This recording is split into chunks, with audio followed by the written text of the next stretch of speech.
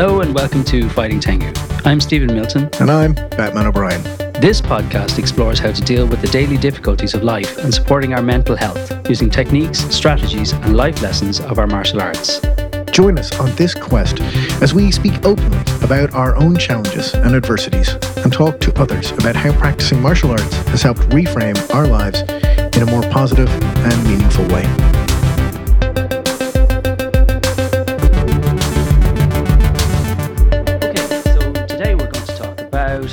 Entering and exiting, on-ramps and off-ramps. That's it, baby. Okay. Well, you fire away. Tell me.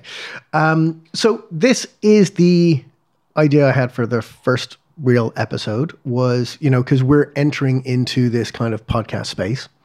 And in the traditional martial arts that I practice, there is this concept of entering, which is jumon, which means opening the gate. So you enter into a dojo, you enter into a tradition, you enter into the wonderful world and all of these teachings. But on a smaller, more practical level, we have specific requirements on how you enter the dojo, the training hall, where you learn to practice and perform these martial arts. Because if you bring your anger and your stress and your frustration from the guy who yelled at you in that meeting, or the person that cut you off in traffic, or the kid who drew crayon all over your walls, and you bring that into a space where you are actively learning to fight with weapons or unarmed against a human being, that could be incredibly dangerous. So in the martial arts, we developed, and different ryu, different schools, develop different methods of doing this, but they all have it. That we have this way of entering into a training space that we call a dojo in order to leave that world of stress and frustration and anger and panic and enter into this safe space, essentially, where we get to engage in controlled violence. And then we have a way of exiting from that, because if you take the stuff that you learned in the dojo into the outside world, you're going to be living in a prison cell real soon. So you need a way to separate your time in the dojo from the real world outside. So we have exiting strategies, and these are encoded in different types of rituals that we practice. So what I thought would be really useful is, given that how so many people exist in this kind of gray malaise where, in work, they're thinking about their family or their social life. And when they're with their family, they're thinking about their work. And when people are working from home more than most now, more often now, there is no separation between our work and our home life. And so people are eroding these boundaries. They're responding to work emails when they're in bed at 11 in the evening. They're working in the same environment that they should be resting and relaxing in. And it's all become very blurred. And I want to help people establish boundaries that will make them more productive in what they do, and also create an environment that separates their work from their home life.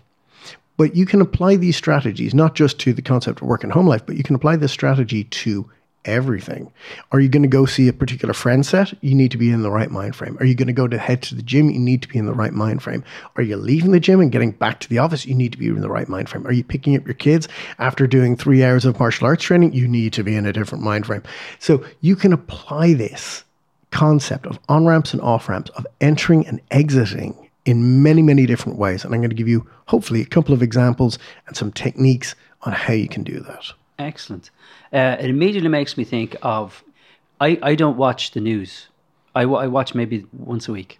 And I have a very specific reason for that. And that is that it can emotionally overwhelm me very quickly. Yeah. I'm a heart-based person. I'm an empath.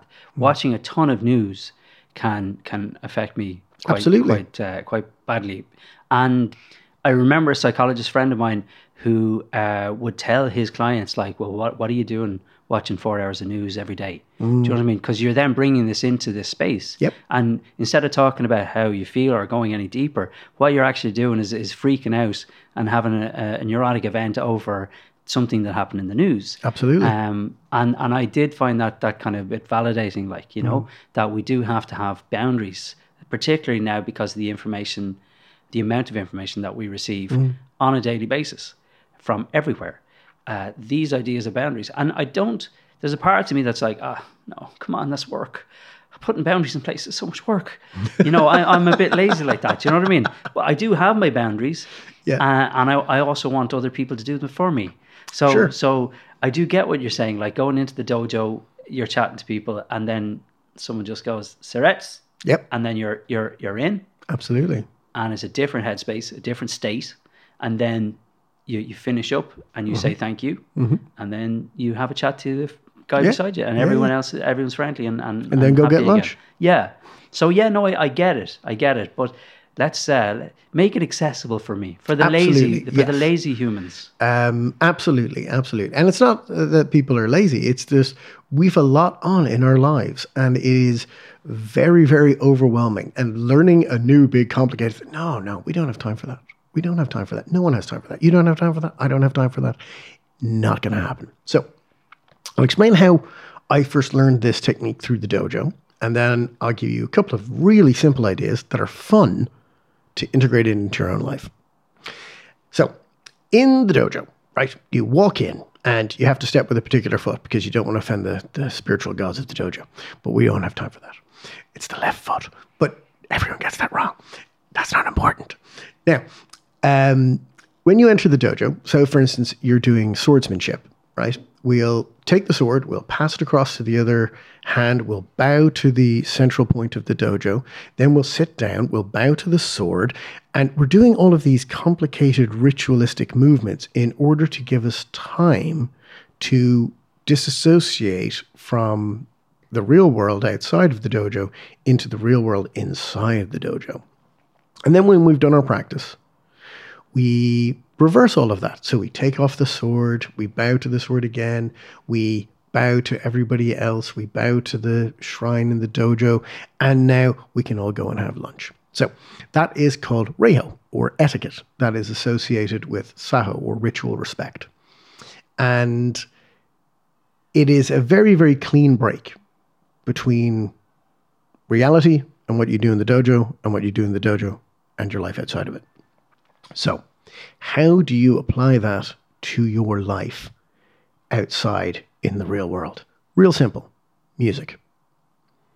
Okay? Okay. Follow me on this one. Yeah. It's a bit of a weird tangent. Yeah. Okay, go for it. Yeah. But the principle remains. So if you watch a sports team, I don't know what sports are. If you watch a sports team, they have entrance music, right? So, you know, the team comes on and they get their anthem, right? The All Blacks do the haka. That's cool. But it's psychologically ramping them up for the event they're about to engage in. And then you have music when you come off the pitch as well, I believe, in sports. Who knows? But I do know that this happens in wrestling. Or boxing. Yes. Or MMA. Let's stick to stuff we know. Okay. Other sports that I'm aware of. Yeah. So you have your entrance music, right? So the glass breaks and Stone Cold Steve Austin comes. Oh my God, I'm really dating myself, haven't I? So Stone Cold Steve Austin comes down the ramp. Who's it now? Roman Reigns? I don't know wrestling. I know wrestling from my youth, but they have entrance music, right? So they have this piece of music that lasts 3 to 5 minutes that psychologically revs them up and gets them in the mindset. So when I used to work in sports equipment management, before I would go into work, I would listen to a particular track. Now, I'm going to be really, really embarrassing, and I'm going to tell you what that track was. Go for it. It was Shawn Michaels' Heartbreak Kid, I'm Just a Sexy Boy entrance music. Okay. I'm really dating myself now. Okay. So I would literally walk in. I was managing a department in Arnott's, and I'd literally open the door and I'd do the spin and I'd do the full entrance thing and I'd do the double arm chuck up and everything. Oh, it was great. And people would be like, what the hell is wrong with him? And I'm just like, I'm just a sexy boy. Sexy boy. I'm not your boy toy. We're going to have to cut all of that. But it was great because it got me in the right mindset to do my job.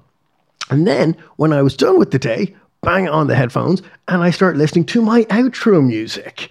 And I think that particular time I was listening to a song called Blue, which is from the Cowboy Bebop animated series.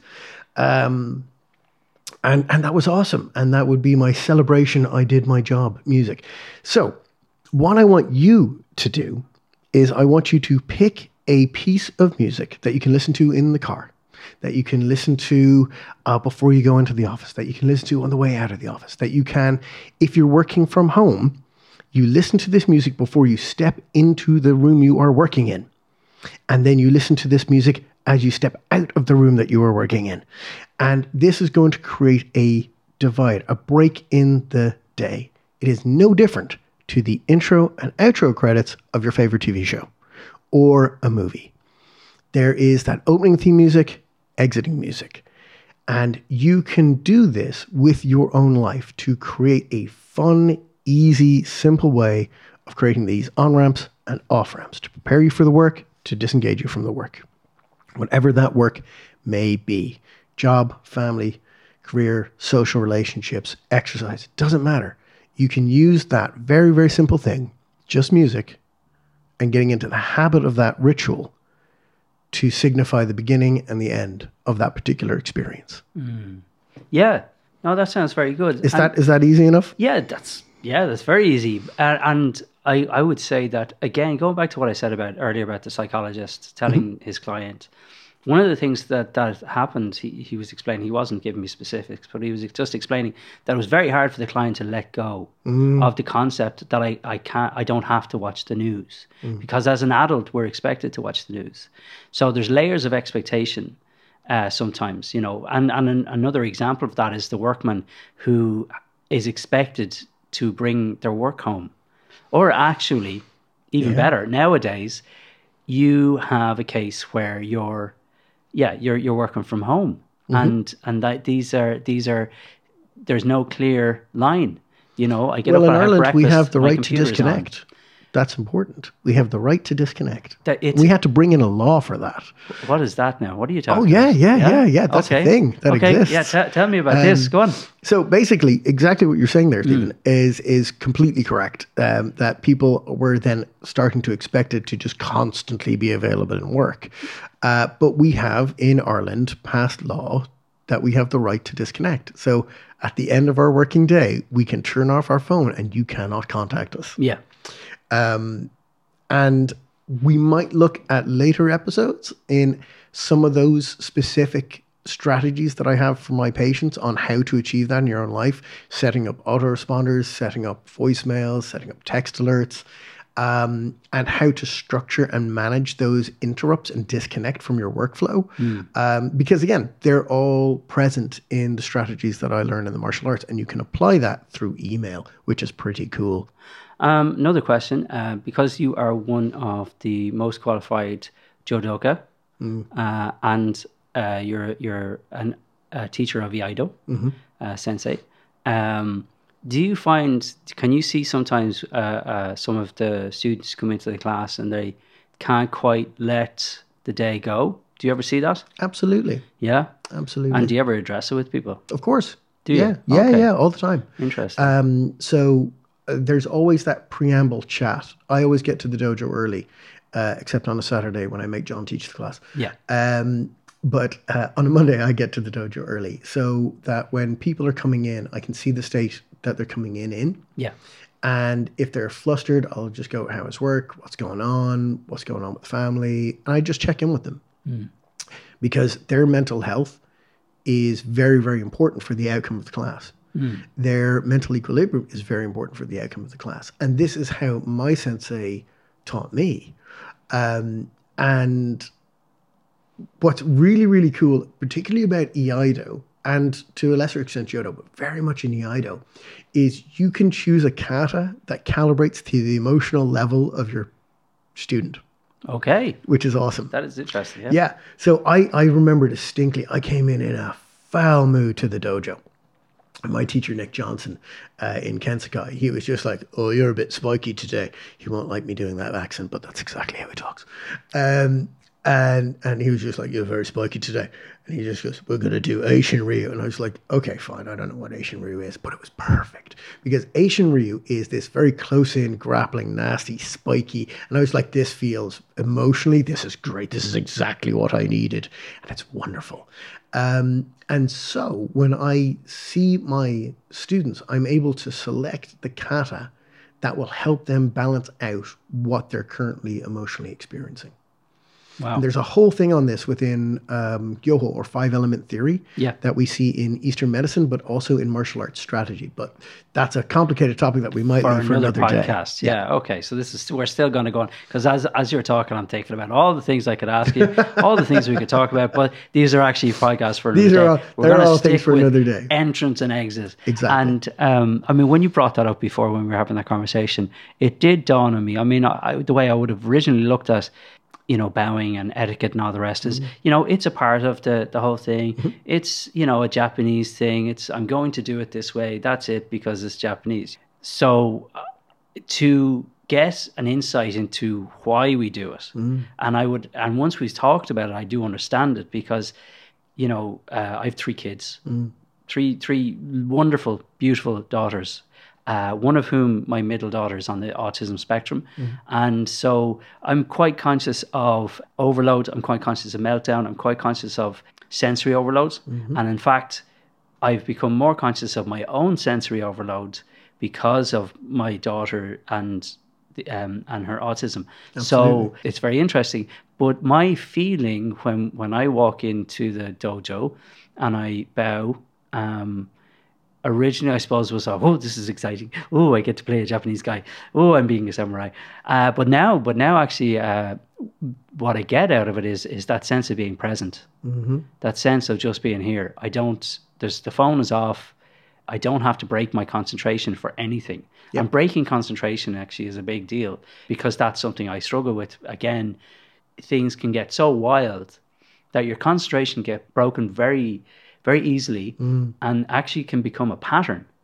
And in a way, a lot of us have the pattern of breaking concentration, of breaking our attention span, and not being able to bring it back. Getting frustrated maybe, and then going off and looking at our phone for 50 minutes to sort of try and regulate, because we're annoyed at ourselves, because I can't do my essay, because I got distracted, because... So actually, yeah, I think maybe that is a very good idea of actually saying consciously, I'm going to have a start point, and I'm going to have an end point. And in between that, I am not going to be distracted from what I'm doing. Absolutely. If you can make it work, great. Sometimes it doesn't work. Sometimes it doesn't work. Sometimes there are those disconnects. Sometimes there are those emergencies. Do you have? I remember someone saying that, when you're focused on something, if you get interrupted, it takes 22 minutes to get back to where you were. Yep. Do you have any ways, strategies? Yeah. Any hacks? Yeah. It's again, I take it from an awful lot of Japanese culture. They have this wonderful thing called naming and knowing. And this is great for not just emotional regulation, but it's great for efficiency when you experience a disconnect like that. So when something comes along and interrupts what your work is, right? And you're just like, okay, I need to put down my pen. I need to deal with this situation. I need to take off the headphones. I need to, whatever that is. What you do is you name exactly what it is that you're doing. I am placing my pen down on the right-hand side of my desk. I have finished the project on page 248. And you literally say it, and you name it, and you know it. You point at it and just go, there's my pen on the right-hand side of my desk. Great. Now you can go off and you can deal with whatever crisis has interrupted you. And when you come back, you can, instead of going, oh, where did I leave off? And being overwhelmed by that, you can just go, my pen is on the right-hand side of my desk. And you can pick it up. And you finished on page 248. And you name it, and therefore you know it. And they use this in Japanese train companies. And it's a very weird thing when you first see it. The conductor of the train, right, the driver of the train, he'll lean out the window and he'll start pointing at random things, right? And you're like, what on earth is he doing? And what he's saying is, I see that the gate is closed. I see that the ramp has been removed. I see there are no people waiting in the area that would be unsafe for them to be in. And he names it, and therefore he knows it. And it increases efficiency and it increases safety. And this just momentary awareness and an application of awareness is very, very useful in reducing the time of wasted through that type of disconnect. Because then you know exactly where you are and you're not wasting time getting back into the flow. So I would name it and I would know it and practice a little bit of awareness, which we call in Japanese martial arts, Zanshin. Another thing that strikes me is that in competitions and in gradings, you are in the dojo, you're kind of chatting. There's a lot of empty time where people are setting up and things like that. And then you're called and then that's it. You're gotta be on. You're on, and that's something that I certainly play at being on, but sometimes I'm not on. And that has somewhat to do with being sick. I have a long-term illness like yourself. I have necrotizing pancreatitis, so my energy levels are about 50%. Sometimes I am not feeling it. And the time to not feel it is when you're going to have a grading. You know what I mean? And that's a spiral that could very easily get out of control, where your brain is going, oh, you're not going to do it. You're not going to make it. It's you usually just put your hand up, walk out, ask them for a break or whatever. And I've done a few gradings and successfully. Successfully. I'm going for another grading now in March. I think I'm going for Nidan. Excellent. So fingers crossed. And physically, because those gradings are at the end of a seminar, physically it gets much tougher for me, and mentally it gets much tougher for me because I have to physically will myself to get through things at times. So, switching on, switching off when you don't have a physical object in front of you, your mental state, your Zanshin. Yeah. Could we talk a little bit more about Zanshin? About your interpretation of Zanshin, about your experience, particularly your experience of Zanshin. And again, you have MS. You're still going for competitions. You were just recently at the Iaido European Championships in Germany. And prior to that, you were in the Judo Championships in Switzerland. And physically, how did that go for you? So the first day of the European Judo Championships, and for those that don't know, Judo is the art of taking a 4-foot broomstick and fighting and winning against a guy with a 3-foot sword. It is awesome. You should all go do it, because everyone should know how to use a broomstick. It's a very practical weapon. And teaches you a lot about life and yourself, which is kind of the point of this podcast. But I was at the European Judo Championships, and the first day of the competition, I was having a bit of an MS episode where I was dead to the world. The battery was flat. I was practically unconscious. And I spent a lot of time on the floor just kind of sleeping or dozing. And they'd get me and they'd wheel me to where I was meant to be and just go fight over there. And I'd be like, okay, go do these kata. Okay. And then I'd do them. But exactly as Stephen was saying, I wasn't feeling very well. My energy levels were non-existent. I was confused. I just wanted to go to sleep. How on earth did I perform as well as I performed on that Shiaijo, on that competition arena? Zanshin is an element of awareness of your surroundings, of yourself. And an application of Zanshin is being aware that you're not in your best fighting form, that you're not at 100%. But here's the reality. No one's going to be at 100% on their grading. No one's going to be at 100% because they're dealing with nerves, they're dealing with anxiety, they're dealing with the pressure of competition, they're dealing with the pressure of the panel grading them, they're dealing with the fact that they've just done a seminar for the last 8 hours. Everyone is going to be feeling some level of fatigue and damage and nerves and imposter syndrome and anxiety. A lot of them are going to have digestive complaints as a result of that. You don't want to go near a bathroom during the European Championships of any sport. That's the real dangerous environment, to be honest. Because that's a natural part of competition. And you can talk to any athlete, be it, a hobby marathon runner or an Olympic athlete, and they're all going to express some form of anxiety. They're all going to express some form of energy disruption, digestive disruption. That is a part of it. So our experience isn't so much different, really, when it comes down to it. Now, the fatigue you experience with MS is incredibly debilitating, but you've got to be on. The fatigue that you experience with necrotic pancreatitis is incredibly debilitating, but you've got to be on, and you don't have a choice. So how do you deal with that? Right. This is super embarrassing, and you're all going to think I'm crazy. But it's the truth. When I was a child, there was a TV show called He-Man and the Masters of the Universe.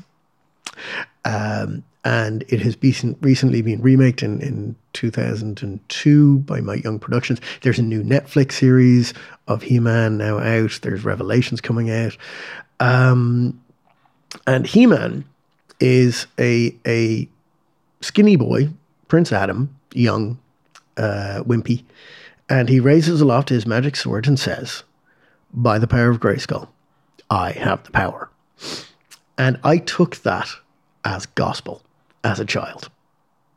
That was a mantra I would repeat, a keyword activation sequence, if you want to get into more behavioral psychology and modern stuff. And so when I was stumbling to the Shiaijo, to the competition area, half asleep, I called down the lightning. I called down the power of Grayskull.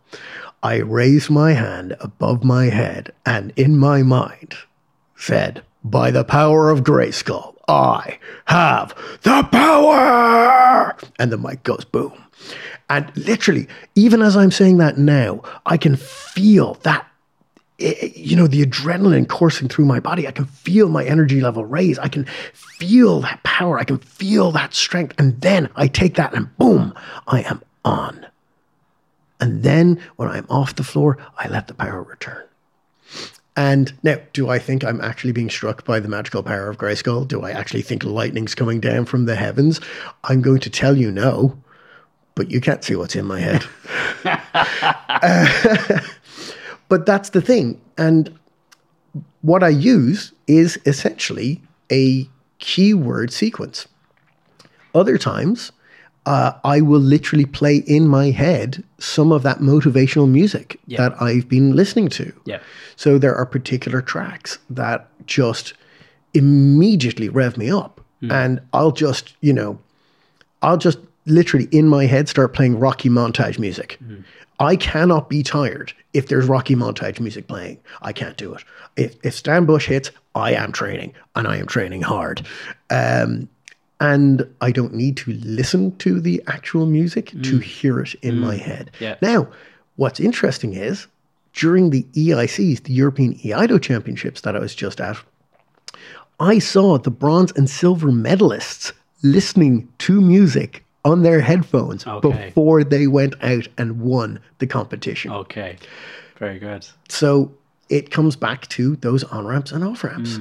It comes back to those triggers you set up for yourself to do the extraordinary. Yeah. It can be a mantra. It can be a simple phrase. It can be a piece of music. It can be a feeling that you have. Yeah. And your awareness of that, calling to that, that's how you do it. Or at least that's how I do it. That's how you do it. And how I do it, I do two things. One, Frank Herbert's Dune. Oh my God, fear is the mind killer. Fear's the little death that brings total oblivion. Yeah. So that's my mantra. Oh, every time it is the best. It's the best. It really is. It really and science is. fiction in general, like it's such a free zone for creativity that there's a lot of things in it. Like, I mean, Star Wars, come on. There's a lot of things in it that actually are life teachers. They're brilliant. Yeah.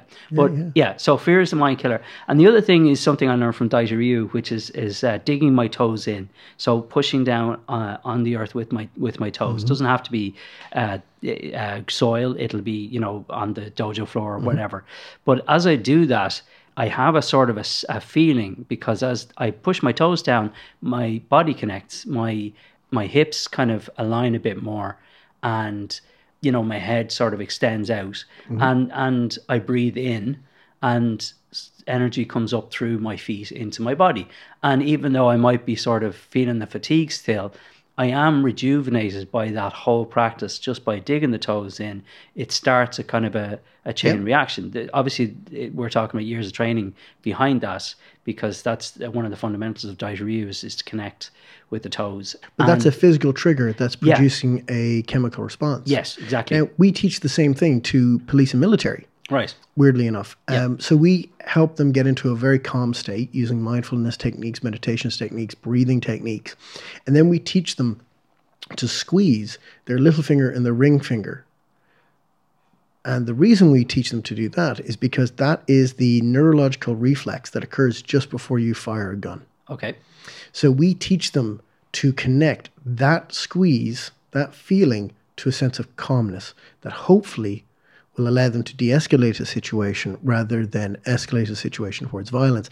And if that type of violence is required, they can do so calmly and safely. And this is a really, really useful neurological anchoring technique. And that's exactly what you're doing in Daito Ryu. So again, it's that traditional martial art technique completely aligning with what we understand through modern behavioral science. Yeah. That's awesome. But we're still in the entrance and exit. It's really interesting that we're not, we're not going into other aspects of martial arts. These are all how we switch on, how we switch off. Yeah. And that's a funny one as well. Like when you see players walking off after losing a match, or a fighter, how do they switch off? Like, is it listening to music? Is it being on their own for a while, breathing through it, or, having a cry or whatever? Like, do you know what I mean? There's all these very natural human, not rituals, but necessary blocks to get on with your life, or to process something. You've lost a match. Yep. How do you process that? As someone who's lost more than my fair share of matches in my life, I have that's a somewhat unfair question for me to answer, because I don't get affected by that the way many other athletes would be, because I already won. I have this weird thing in my head where I don't get particularly nervous with competition. So because I don't care what the judges think, I don't care how the match goes. That is, look at the draw against who I'm fighting. What I care about is, did I do my performance to the best of my ability? And I'm always happy coming off the floor knowing that I just did it, knowing that I accepted that challenge and I came off and that was it. Doesn't matter what the outcome is. I did it. That's the thing. I did it. I don't care what flags I get. I don't care what medals I get. I accepted the challenge and I performed and I did it. And that's enough. Now, I have friends who are incredibly competitive, and they come off the floor and they are devastated with a loss, particularly if it's a loss they feel they could have avoided. I've talked with an awful lot of champions and medal winners, and there's a consistent thing about the curse of silver. Because the bronze medalist is just delighted. I'm a bronze medalist twice over an international competition. I'm delighted because I've got, yay, I got something. That's nice. Cool. But I wasn't close enough to get gold, so I don't feel too bad about it. Whereas the guy in silver or the girl in silver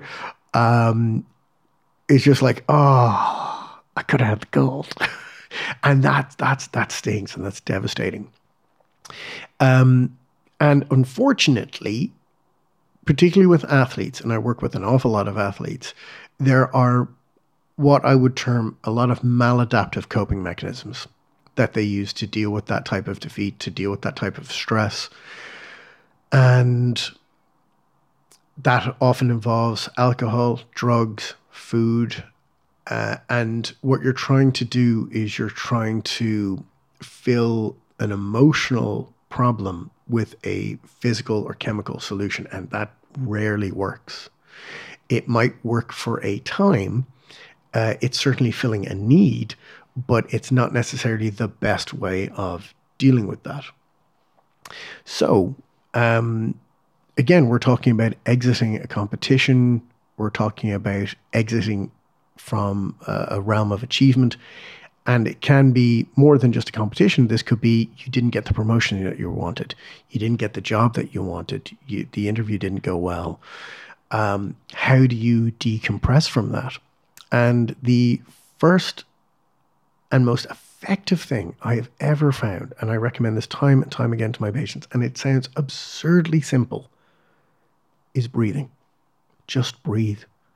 3 minutes of deep breathing will regulate your vagus nerve, will regulate your heart rate, will de-escalate the adrenaline, and it will help bring you back to center. Mm. And finding center, as you know, is a big part of the martial arts that we practice. Yeah. So, and just like in those martial arts, we achieve that through breath work. So, I would highly recommend 2 breathing techniques. And again, these are techniques that are taught in the martial arts that I practice. And the first is very simple. You inhale for a count of 4 seconds. You hold your breath for a count of 4 seconds. Then you exhale for a count of 8 seconds. Hold your breath for 4 seconds and then repeat. So you're breathing in for 4, hold for 4, out for 8, hold for 4, in for 4, hold for 4, out for 8, hold for 4, and repeat that on a loop. And that will immediately calm you down. And again, this is the type of breathing we practice before we do any kata in the martial arts that I practice. We do all of this breath work beforehand because we're about to engage in a life and death struggle where the stakes are literally that high. And in order to psychologically and physically and emotionally prepare yourself to do something that insane, you breathe. And that's what they taught us. That's how they built it. This is their feudal Japanese method of dealing with PTSD and the reality of bloody warfare. And it worked. And it is available and accessible to everyone. So just breathe. Mm-hmm. The other one I would recommend, and this can be particularly good for those who are more tactile or kinesthetically responsive that might have a hard time visualizing or following the count, is you take your hand and you open it out and spread your fingers, and you take the opposite index finger of that hand and you run it up your thumb and you inhale. You breathe out as you come down your thumb, exhale. You breathe in as you move up your index finger and out as you move down. And you go back and forth, tracing your fingers with your opposite index finger. And you breathe in and you breathe out according to that movement. And what that does is, one, it physically grounds you in the present moment. It gives you a kinesthetic feedback to your own body, stimulates lightly, releases endorphins, and regulates your breathing. Really, really useful technique for grounding yourself. So just to say that you're starting from the wrist. Yep. You're going up the back of the thumb. Yep. And around down into the little hollow there, and then along the first finger, mm-hmm. and then down to the next finger. Absolutely. Okay. Yeah. All the way down. Okay, very interesting. Side. Yeah. Okay. Really useful technique. Yeah. And if people have a hard time visualizing that, we can post images or a video or something somewhere, and yeah, okay, we can put that in the show notes or something. You know, on what you were saying as well. Like, I mean, you know, you're not just dealing with when you come off and you've lost, for example, mm-hmm. you're heightened. Mm-hmm. Yeah. So breathing is great, and I agree with you. But by breathing, you're bringing yourself into the present moment. You're also bringing yourself into your own body. And sometimes your body is a minefield, a battlefield, because of your expectations, because of what you have put upon yourself, that you had to achieve this for whatever reason. This had to be achieved. It wasn't achieved. And now you got to live with yourself. And blah, blah, blah, blah. You know, the mind and the emotional body can sometimes be a hard place to live. Very. Yeah. And I would just add to that one of the things that I do is I tend to ignore the mental asshole in me. And I tend to choose to say I'm grateful for that experience. Absolutely. Right? Whether I am or not makes no difference. Whether I'm emotionally destroyed by it makes no difference. I mentally say it because I'm trying to get to a place where I'm not battling with myself. Yeah. Right. So that's a big deal, because mindfulness is fabulous and it's wonderful, but it's a journey, and not everyone at the beginning of that journey you're actually realize just how much you're battling with yourself in that, you know. So my technique is gratitude. What did I learn from that? And I'll mentally kind of be there, you know. I'll be in my body, but I'll be mentally, you know, allowing myself to work out. If I'm not emotionally ready to let go, I sort of have to kind of try and get into my body, but you know, in a kind of an easy way. Absolutely. You know, and I have to figure out how to be easy with myself. Do you know what I'm trying to say? I do. And there's another really useful, I think, method of dealing with that. And it comes back to that naming and knowing technique we talked about earlier. Yeah. So the mind and the spirit can be a dangerous battlefield for many. Lots of tengu dancing around in there. Yeah. And we as a society, and I would say so more so perhaps as men, men generally don't have the level of emotional intelligence or competency that I have seen in my wife. Yeah, mine too. Yeah, they're just so far and away beyond what I'm capable of. And I often refer to my wife as my social sensei, because she has taught me so much about dealing with my own emotions. And what I have found is that while I might not have a great deal of emotional intelligence and I had no emotional competency, through the martial arts and through the guidance of my wife, I have learned skills and emotional competency to help me to regulate those feelings and to be aware of those feelings and to understand that it's okay to feel disappointed. It's okay to feel sad. It's okay to feel frustrated. It's okay to feel angry. But how do you process and regulate all of that? And it comes back to naming and knowing and being aware and just going, walking off the field, not getting the promotion that you were looking for, not getting the decision that you were hoping for, and dealing with that is hard.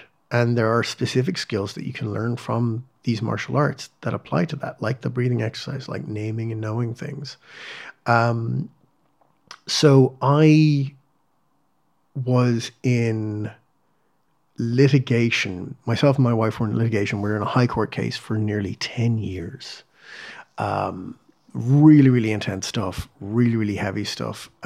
She was horrifically injured and we'd taken out this huge court case. But the pressure of that was immense. And the disappointment with the failure of the legal system and the failure of the courts and solicitors and the realization of such epic disappointment was shattering to myself and my wife, and how we learned to deal with that and process that. A huge amount of my vehicle for doing that came from understanding the martial arts, came from understanding that I have literally well, one of the things that I come back to is one of my teachers is Kaiko Ueda Sensei. She's a Hachitan, 8th degree black belt in Jodo, and she's the most terrifying, fearsome thing I've ever seen in my life. I can definitely confirm that. Yep, that's in front of her. She is terrifying. And I did all 12 kata with her start to finish, of these paired forms where I've got the Joe and she's got the sword and she's straight out trying to kill me. And I survived. And I'm alive. And then we flipped and I got to try and kill her and she survived and I'm still alive. And having gone through an experience like that where I experienced grace and I was allowed to live in a very real sense is a remarkable thing. And people spend years trying to develop this concept of mindfulness. I can tell you how to get there in 30 seconds or less. It's very simple. Have a very, very serious Japanese woman try to kill you. Yeah. Because if there's a sword coming at your head, you don't have time to think about your court case. Yep. You don't have time to think about your medical problems. You don't have time to think about your bills, your mortgage, your tax bills. You don't have time to think about anything. You have to be in the present moment and you have to react honestly and authentically or your skull's going to get split. And boom, you're there and you did it and you survived and you're alive. Holy crap. I survived that. There's nothing that will faze me because I've had that experience. And that is, in essence, what training in these martial arts teaches you to deal with. It teaches you to deal with the most serious life and death consequences and to survive and to provide grace. And you walked away. So sure, you may have lost that competition. Sure, you may have lost that fight. Sure, you may not have gotten that promotion. Yeah, okay, you got fired or you lost your job. You're still alive. You're still alive. There's still another moment. If that goes wrong on the dojo, that's the end of you. And that's all you'll ever be. But you have opportunity to change, to grow, to develop, to process. You have your life. That I can think of no more thing to be grateful for. So maybe that's why I don't respond to that level of stress in competition. It's because I already nearly died 100 times over fighting the Ueda Sensei or Elena or any of the other senior grades that I've gone up against and fought, and I survived and I lived. And that's it.